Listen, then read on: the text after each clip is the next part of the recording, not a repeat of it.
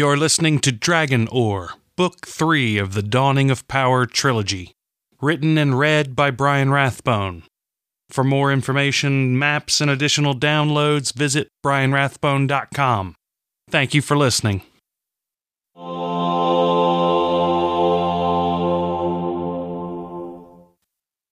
Chapter 15.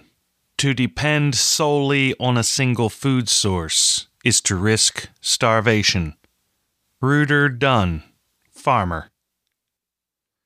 Near complete darkness hindered the crew's efforts to find a clear path when entering the shallows. Though the firelight was still distant, it cast dancing reflections across the water, making it even more difficult to find obstacles. In a bold spectacle, the sharks pursued the ships into the shallows. At times, it seemed they would surely become trapped in the sand, yet they remained a threat. "Bring out the spears," Kenward ordered. "There's no place for them to hide in the shallows. I want them to feel our sting." Katrin watched as crewmen leveled long spears at the sharks. Some simply stabbed at those that drew too close. Others threw their spears with all their strength into the sharks that circled the ship. Most had little effect or simply missed their mark, but one landed a mortal blow. The badly injured shark thrashed wildly, churning the water, and its brethren turned on it, quickly tearing it apart. The grisly display made Katrin's stomach churn as she imagined what it would feel like to be pulled apart. Deeply disturbed, she kept her eyes toward the firelight. The closer they came, the larger the fire grew, as if feeding off their very energy. Occasionally, a dark silhouette blocked out parts of the fire, but little more could be seen. When finally the sharks were left behind, Kenward slowed the ship. "It would be risky to go any farther in these conditions," he said. "We could do it if that fire wasn't ruining our night vision. I want to know who started it." "You're starting to show the wisdom of a seasoned captain," Nora said. "If you call being scared out of my shorts wisdom, then I guess it's so." "Fool boy." "Drop the boats," Kenward said. "Arm yourselves and be ready for a fight. I've no doubt they know we're here, and they may be laying in wait."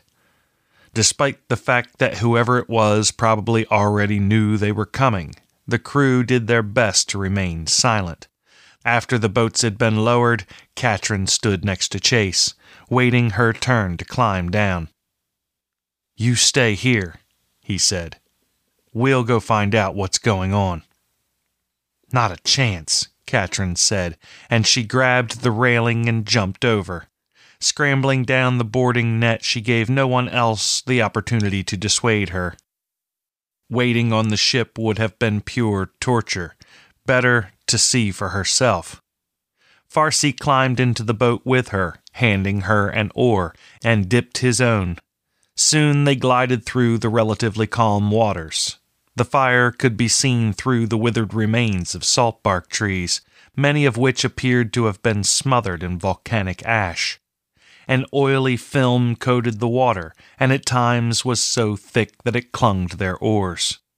As they moved past a small island, their view of the fire was finally unobstructed, though there seemed to be no one about. "Do you see anyone?" Farsi asked in a whisper. "No," Katrin said. The fire was built on a wooden platform that extended between the roots of a saltbark tree and a nearby rock outcropping. Looking back to the other boats waiting in the distance, she saw Chase slip into the dark water.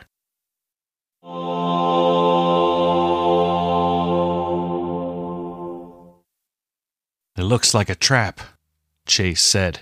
"Hold back." He and Bryn used their oars to slow the boat, keeping it in relative darkness. "Wait here." Flexing the muscles of his arms and shoulders, Chase silently lowered himself into the water. With his belt knife between his teeth, he slipped beneath the surface. Swimming as far as he could on a single breath, Chase moved to the other side of the fire, and there he slowly broke the surface. Not far away, someone else watched from the water. Giving them no time to escape him, Chase moved closer. With one swift motion, he brought up his knife to the man's throat. One move, and I give my knife a good yank. Behind him, the water stirred, and Chase had no time to react before the tip of a crude spear was driven under his chin, slamming his mouth shut. One move, and you'll be a head on a stick.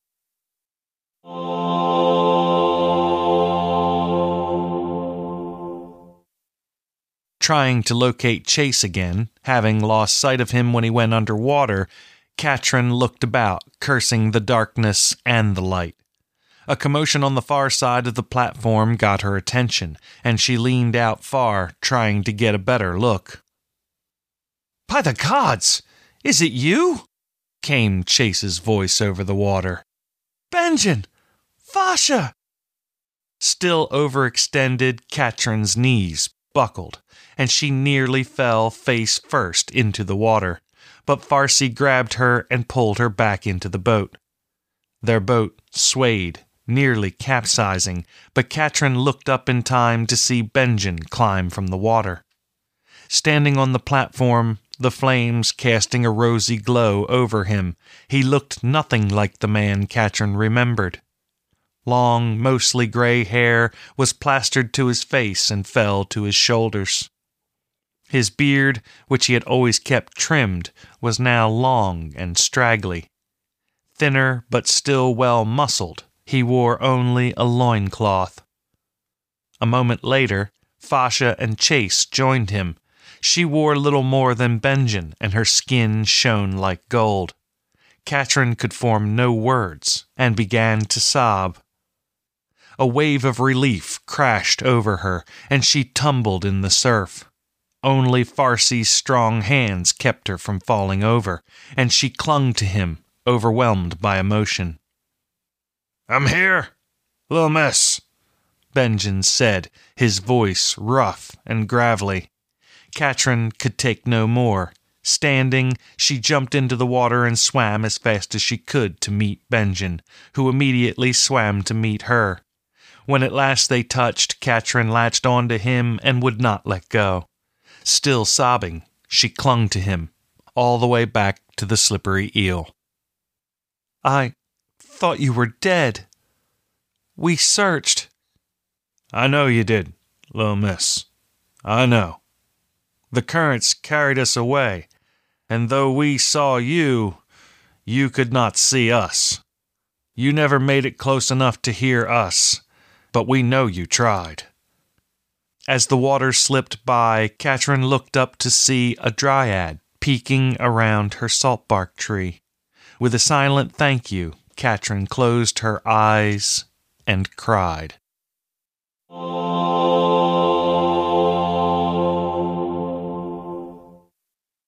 Shaved, washed, and clothed, Benjen looked more like the man Katrin remembered, but the gray dominating his hair and beard made him look much older. As he raised a mug of water, his hand trembled, and she tried to hide her concern. "A few planks of my deck held together," Fasha said. "Benjen and I used it as a raft and paddled our way back to the shallows. We nearly lost the raft when the cloud of fire came. We both ducked underwater and held our breath for as long as we could. When we came back up, the raft was far away." "Fasha is a strong swimmer," Benjen said, pride in his eyes. "She caught up to it and brought it back to me." "You could have caught it yourself," Fasha said, "if you hadn't already begun to take a chill. Thought I was going to lose him for a while there, but the saltbark leaf seemed to help a great deal. That and being dry and warm." "Wood was hard to find," Benjen said, "and neither of us wanted to be without a fire. When I was strong enough, we swam to the Jean's ship, and each day we brought back more wood. The Jeanne had fairly well stripped the ship of anything else of use, but we were happy to burn what was left. I wanted to build a boat and sail back to the trade waters, but Benjen insisted you would come back. Thank the gods he was right, otherwise I might have had to feed him to the sharks. Katrin told the tale of their adventures. Benjen and Fasha listened, obviously having a difficult time believing all they heard. As if he knew his name was being spoken, Prios joined them, keeping his eyes downcast. "Do not fear us," Benjen said. "You helped save Katrin, and for that I'll always be grateful." Prios bowed his head to Benjen and Fasha, then slipped into the shadows, seemingly reluctant to be the focus of attention. When Katrin began to tell more of Kyrian, a hush fell over the room, and Benjen looked thoughtful. "You're attached to this dragon in some way?" he asked. "I won't claim to understand it," Katrin said, "but yes, I think so. He was waiting for us when we reached the Keys of Terhillion, and part of me hopes to see him again, but I don't know if I ever will. He's so regal and beautiful. I find it difficult to describe.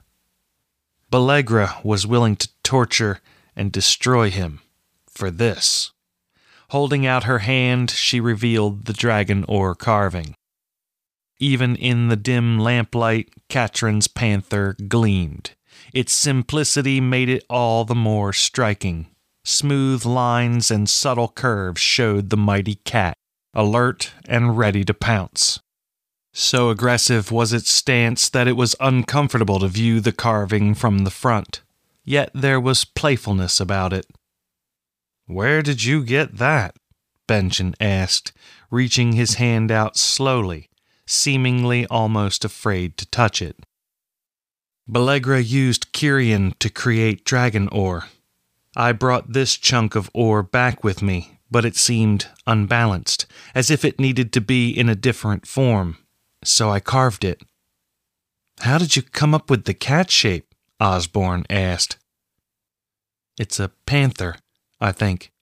I just looked into the stone before I started carving, and I could see the shape of the panther already inside it, waiting for you to set it free." Katrin gave a start and looked up to meet eyes with Prios. "You set the panther free, just as you did for me and for Kyrian. You freed the panther from a prison of stone, but you have forgotten something special, something important." "Is something wrong, Lil Miss?" "I'm fine," Katrin said.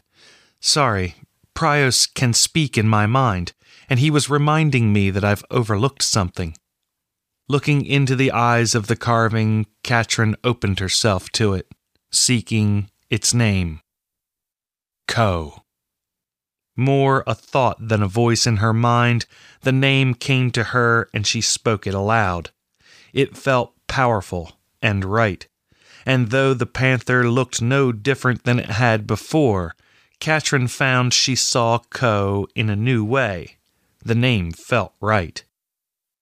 "It's a good name," Prios said in her mind. "Seems quite fitting," Benjen said at almost the same time, and others nodded in agreement. "I saved all the chunks and slivers of stone that I cut away, and I plan to experiment with them. My gut tells me there's a great deal I can learn from them." "You must use caution," Benjen said. "You know the power of dragon ore and how devastating a mistake could be." "I know," Katrin said as she carefully slid Ko back into her pocket. "Can Prios speak in others' minds?" Fasha asked suddenly. "I mean, other than yours, Katrin?" "I could speak to Belegra and the others in the cadre. I never tried with anyone else except you. It is more difficult over distance. I find it easiest if I can touch the person I wish to speak to." Katrin relayed his words, and Fasha seemed disappointed, but Benjen looked thoughtful. "If someone can hear Prios," he said, "then that would mean they almost certainly have access to Istra's power." "Yes," Prios answered in Katrin's mind, and she relayed his answer. "Prios," Benjen said, "would you mind trying to talk to those of us on the ship? If we know someone has access to the power, then maybe Katrin can help them develop their abilities." "I'm not sure how much help I'll be," Katrin said. "I want to do this. You can free these people too. I want to help you free them all." His words were an inspiration, but they also brought tremendous responsibility, the weight of which was nearly crushing. It made her feel as if she alone were responsible for the fate of the world. The feeling passed, and she told the rest what Prios said. His words brought tears to Fasha's eyes, and Benjen shook his hand. Prios seemed unsure of how to respond, but then he reached out and laid his hand on Benjen's shoulder. Benjen's eyes showed disappointment when Prios simply shook his head. Chase and Osborne were the next to be disappointed, but then Prios laid his hand on Strom's shoulder. "I heard him! He said, 'Be free!'" Strom cried out, and Prios nodded his head. Katrin and the others were stunned, and no one said a word. Prios continued around the room, and when he laid his hand on Fasha, she gasped. In the next moment, she underwent a transformation. First, her face flushed, then she smiled, then she cried. Prios simply nodded when Kenward, too, heard his words. Brother Vaughn and Grubb were the only others among those left on the ship who could hear Prios. Grubb seemed more confused than excited. In contrast, the rest seemed to have nothing but questions, and Katrin sighed, knowing answers were far too rare.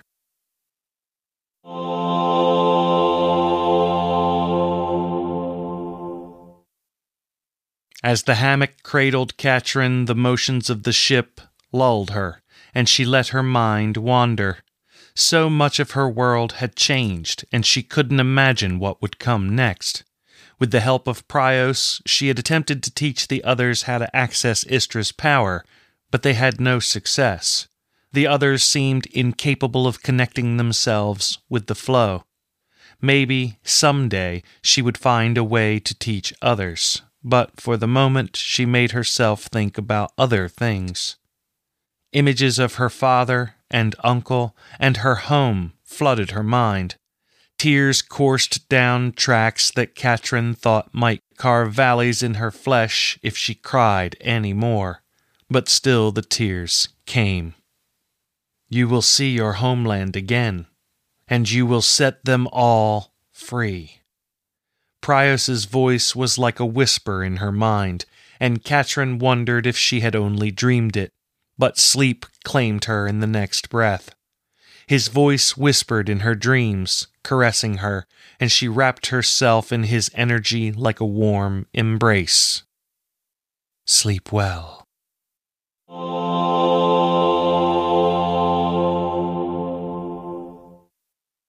In the morning light, the lookouts scoured the waters for a safe course. Retracing their route back through the massive fallen columns, they moved into slightly deeper water, and for a while Katrin felt almost safe. With Benjen by her side, the world seemed a brighter place. Sadness still clung to her for the loss of so many others, but at least he had been returned to her, as if the gods had truly shown mercy. Fasha never seemed to be far away, and Katrin wondered at the change in both of them. The looks they exchanged often spoke of more than friendship. Even in calm waters there was much work to be done, and most of their time was spent assisting the crew. Weakened repairs were mended, and the slippery eel was once again watertight. When the end of the shallows finally came into view, Katrin felt a stirring in her stomach. She was another step closer to home, but no one could know what awaited them in deep water. "Get the fishing gear ready," Kenward ordered, and the crew began making preparations, all the while watching the seas for any signs of sharks. After the trawl tubs had been dropped, everyone waited in tense anticipation. Knowing they must fish or starve, the threat of sharks had them all on edge. Kenward took no chances, though. "Pull in the trawls," he commanded. "If we've caught anything, there'll be blood in the water. I want to be well away from here before we drop the tubs again." Though the fish were biting, what they had caught was small, and Kenward's precautions made the process of filling the hold painfully slow. Big sharks were sighted on several occasions, but Kenward did his best to use the wind and currents to his advantage, and they filled the hold without any attacks. Exhausted, the crew finally allowed themselves to relax. Katrin stood at the stern and watched the waters slip away, silently hoping to see Kyrian flying on the winds. Prios stood by her side but said nothing, comforting her with his presence alone.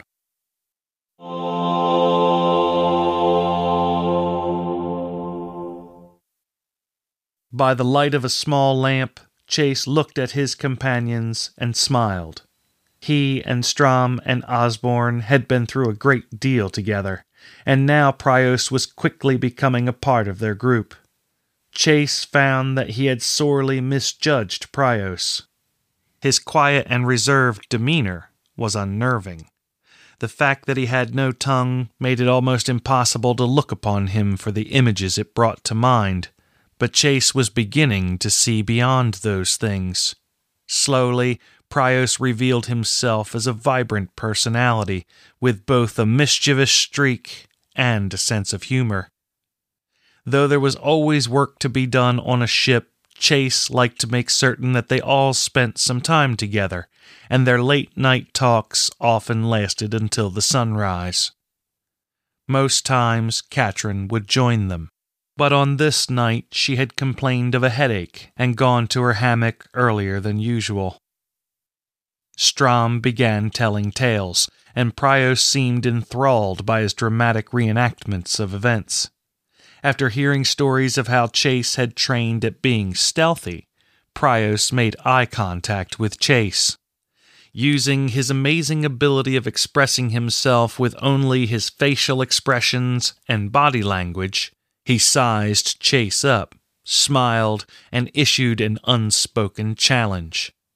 Though Chase could not hear Prios speak in his mind, he had no trouble deciphering the challenge. "If you're such a mighty sneak, then prove it." "What would be the hardest thing to steal on this ship?" Strom asked, with a knowing grin. "Katrin's staff?" Osborne asked. Prios turned his nose up and Strom snorted. "Too easy. She never takes Ko out of her pocket. I bet she sleeps with him under her pillow." Prios gave a firm nod. "Ko it is," Strom said. Chase smiled, put his hands behind his head, and yawned. "Is that all?" A sly look crossed Prios's face, and he waved for Strom to lean closer. Reaching out, he laid his hand on Strom's shoulder. "Ha!" Strom barked. "He says to make it a real challenge, I will stand guard at the prow, and Osbo will stand guard at the stern. If either of us sees you, then you've failed." "And if I succeed?" Prios shrugged, seeming to think it was unlikely, and that just made Chase even more determined. "If you succeed," Strom said, "we'll all bow down and show due respect for the master sneak." "Good enough for me," Chase said.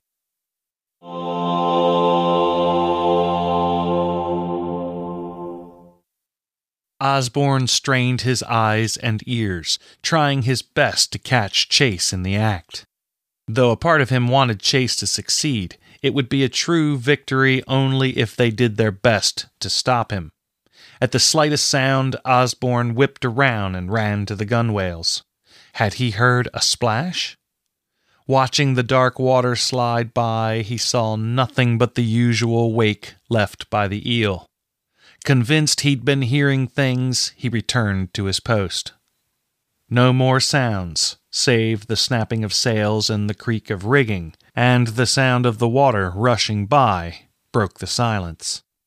Even the crew was silent, as if they knew what was transpiring, and Osborn found the stillness unnerving.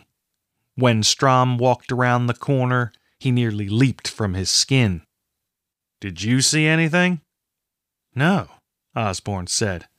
"I thought I heard something, but I didn't see anything." Strom just shook his head. "I didn't either. But Prios came to get me, and Chase is all smiles. How do you think he got by us?" "I don't know," Osborn said. "I think he may have tricked me. Let's go find out." As they entered Chase's cabin, Osborn was surprised to see Chase as dry as tinder. "I was certain you'd gone over the side." "That's what I wanted you to think," Chase said with a triumphant grin. "So let's see it," Strom said, his arms crossed over his chest. Chase just grinned and reached for his pocket, but then the color drained from his face, and his victorious bravado suddenly changed to anxious desperation. For a moment, he searched his pockets, and then he searched the cabin. "She's going to kill me." "You never actually stole it, did you?" Strom asked, seemingly almost hopeful. "I swear to you I took it, and now it's gone." Tense silence hung over the group, and Osborn thought Chase might actually cry. When Prios's shoulders began to shake, the others turned to him, thinking he was overcome with remorse, but he surprised them all when he made the first sound any of them had ever heard from him. Though the gift of speech had been taken from him, he proved that Bellegra had not taken the life from him when he laughed. So pure and joyous was his laughter that the others simply waited in silence to find out what could possibly have tickled him so. With a look of apology, he ended Chase's torment as he produced Co. from a concealed pocket in his shirt. When did... Oh, for the love of everything good and right in this world, forget it. I don't want to know," Chase said, and without saying any more, he stormed into the night. Osborn looked at Strom, and for the first time in a long time, they laughed.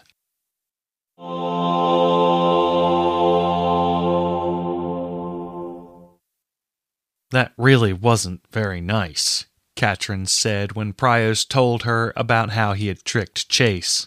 A sly smile crept across his face, yet a hint of blush shaded his cheeks. "And I would appreciate it if you would challenge him to steal someone else's things next time." Again, Prios simply smiled in response. Every day they spent together seemed to bring them closer. With increasing frequency, he showed that, in many cases, he could communicate without the need to speak in her mind. It seemed he had a talent for expressing himself without speech or words. Others, too, had made note of this talent, and Katrin was grateful for it, as it seemed to make his life aboard the ship much easier. Knowing he could communicate in other ways just made the times when he did speak even more special. "Though I look forward to seeing you reunited with your family and homeland, I must admit that I am afraid." "Afraid? What are you afraid of?" Katrin asked. "What if your people do not accept me? What if your family does not like me? I'm not certain my story will give them reason to trust me, and I fear I will only make things worse for you."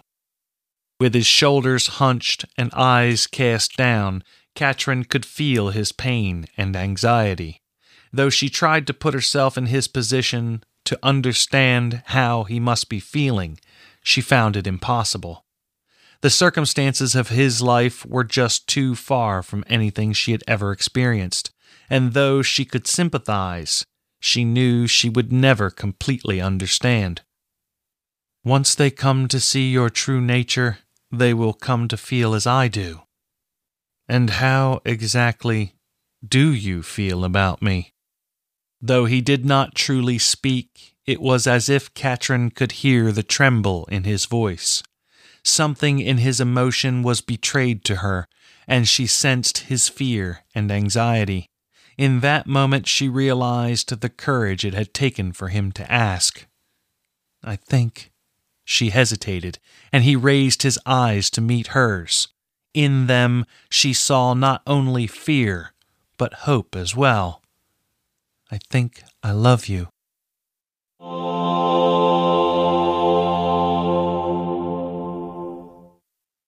When land was finally sighted again, Katrin could barely contain her excitement. All of them had known the slippery eel was too small to make the journey to the Falcon Isles safely, but they had unanimously chosen expedience over caution. Storms had chased them and rogue waves appeared without warning, but somehow they had survived. The Falcon Isles were the last stop Katrin planned to make before she returned to the Godfist, and she did not intend to stay long. Nora insisted they take a week to make proper repairs, but Katrin hoped the job could be done in less time. Each day seemed longer than the last, and she wasn't certain how much longer she could stand the anticipation. As the smaller islands slid by, Katrin moved to Nora's side. Fasha and Benjen stood not far away, and they turned when Katrin addressed Nora. Will you leave from the Falcon Isles to go back to the Trader's Wind? A big part of me wishes to do just that, but I know I would only spend my days worrying over your fate. I've come too far to leave you just now. I must see this to the finish. I wish to see you reunited with your family, and only when you are safe will I return to my ship, Nora said with a firm nod. Thank you, Katrin said. I owe you and your family a great debt. I only hope I can find a way to repay you someday. Nonsense, Nora said. We've only done what was right. You owe us nothing. Given the chance, I'd do it all again. Trade vessel ahead, the lookout called, and the crew gathered at the gunwales, anxious to see another human face. It was thrilling to see someone besides her shipmates, and excitement ran through her as the ship slid by. The crew of the trade ship eyed them with suspicion, but a few were brave enough to offer a wave. There was the chance that hostile ships would also be in the area, and most kept their eyes to the seas, but there was still an air of celebration aboard the ship.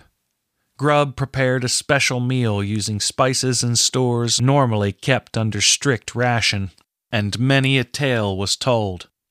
Katrin smiled and laughed more than she had for a very long time, and when some of the crew members began to sing, she danced.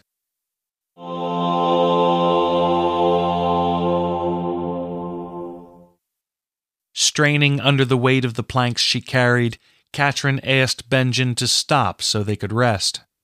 The walk from the lumber mill to the docks was not long, but the way was crowded and it took effort to weave their way through. When a man passed by whom Katrin thought she recognized, she assumed she must be mistaken.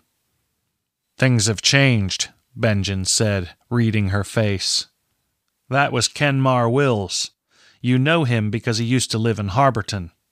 It would seem there are many people here from the Godfist. This entire town has grown up in the time we've been gone. I can only imagine what we'll find when we return to the Godfist. Katrin tried not to let his words dampen her excitement, but beneath her desire to get home was the petrifying fear that things had changed too much, that her home no longer existed. With a grunt, she lifted her end of the planks, and they began walking back to the eel. That's the last of it, Benjen said when they reached the deck. "Take the rest of the day off," Kenward said. "We've got the materials we need now." "I need to go look for someone," Katrin said after retrieving her staff. Benjen frowned. "Nat Derzinger?" "Yes." "If you must," Benjen said with a sigh. "I don't want you going alone, though.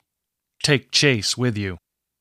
Though she wanted to go alone, Katrin didn't argue. She'd considered asking Prios to come along, but what she truly needed was time to talk to Nat, alone. Chase seemed to agree with Benjen and followed her down the gangplank. "It'll be good to have my feet on solid ground for a while," he said, and despite his casual tone, Katrin knew he would come whether she wished it or not. Though solid, the land itself created feelings of uncertainty, as there were still signs of devastation everywhere. It seemed unfathomable that an eruption so very far away could cause so much destruction. A distinct line stretched from coast to coast, showing how high the water had gotten. It was a wonder anyone had survived. The docks and the buildings that stood were apparently new construction, using materials recovered after the water receded. Most of the people they passed were busy with their own tasks and paid no attention to Katrin and Chase. A few cast suspicious glances, others hawked their wares. Katrin stopped to look at some sausages, knowing how Benjen loved them. She bought 3 varieties, and after she'd paid, she asked the man if he knew of Nat Derzinger. The man's face turned from friendly to sour, and he just pointed to a place at the end of the docks, where civilization ended and the forest began. Katrin thanked him, but he seemed eager to have her away from him, and she and Chase began walking toward the end of the docks. When she saw birds take flight from behind a nearby building, Katrin wondered if word of her coming were already on its way to the Godfist. If it were, there was nothing she could do about it, and she just kept walking. "We're not going to be able to find anyone out there," Chase said, but then he stopped short when a tall man stepped into their path. A skirt of reeds covered his loins, but the rest of his body was covered in red paint, with white and black markings painted strategically to make him look better muscled than he actually was. Atop his head was a crown of vines, and the black paint around his eyes gave him an angry appearance. He leaned on a simple wooden staff, but only when he spoke did Katrin recognize him. "Greetings, Katrin."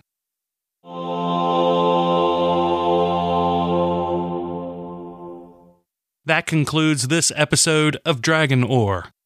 Thank you for listening. For news and the latest releases, visit PodioRacket.com.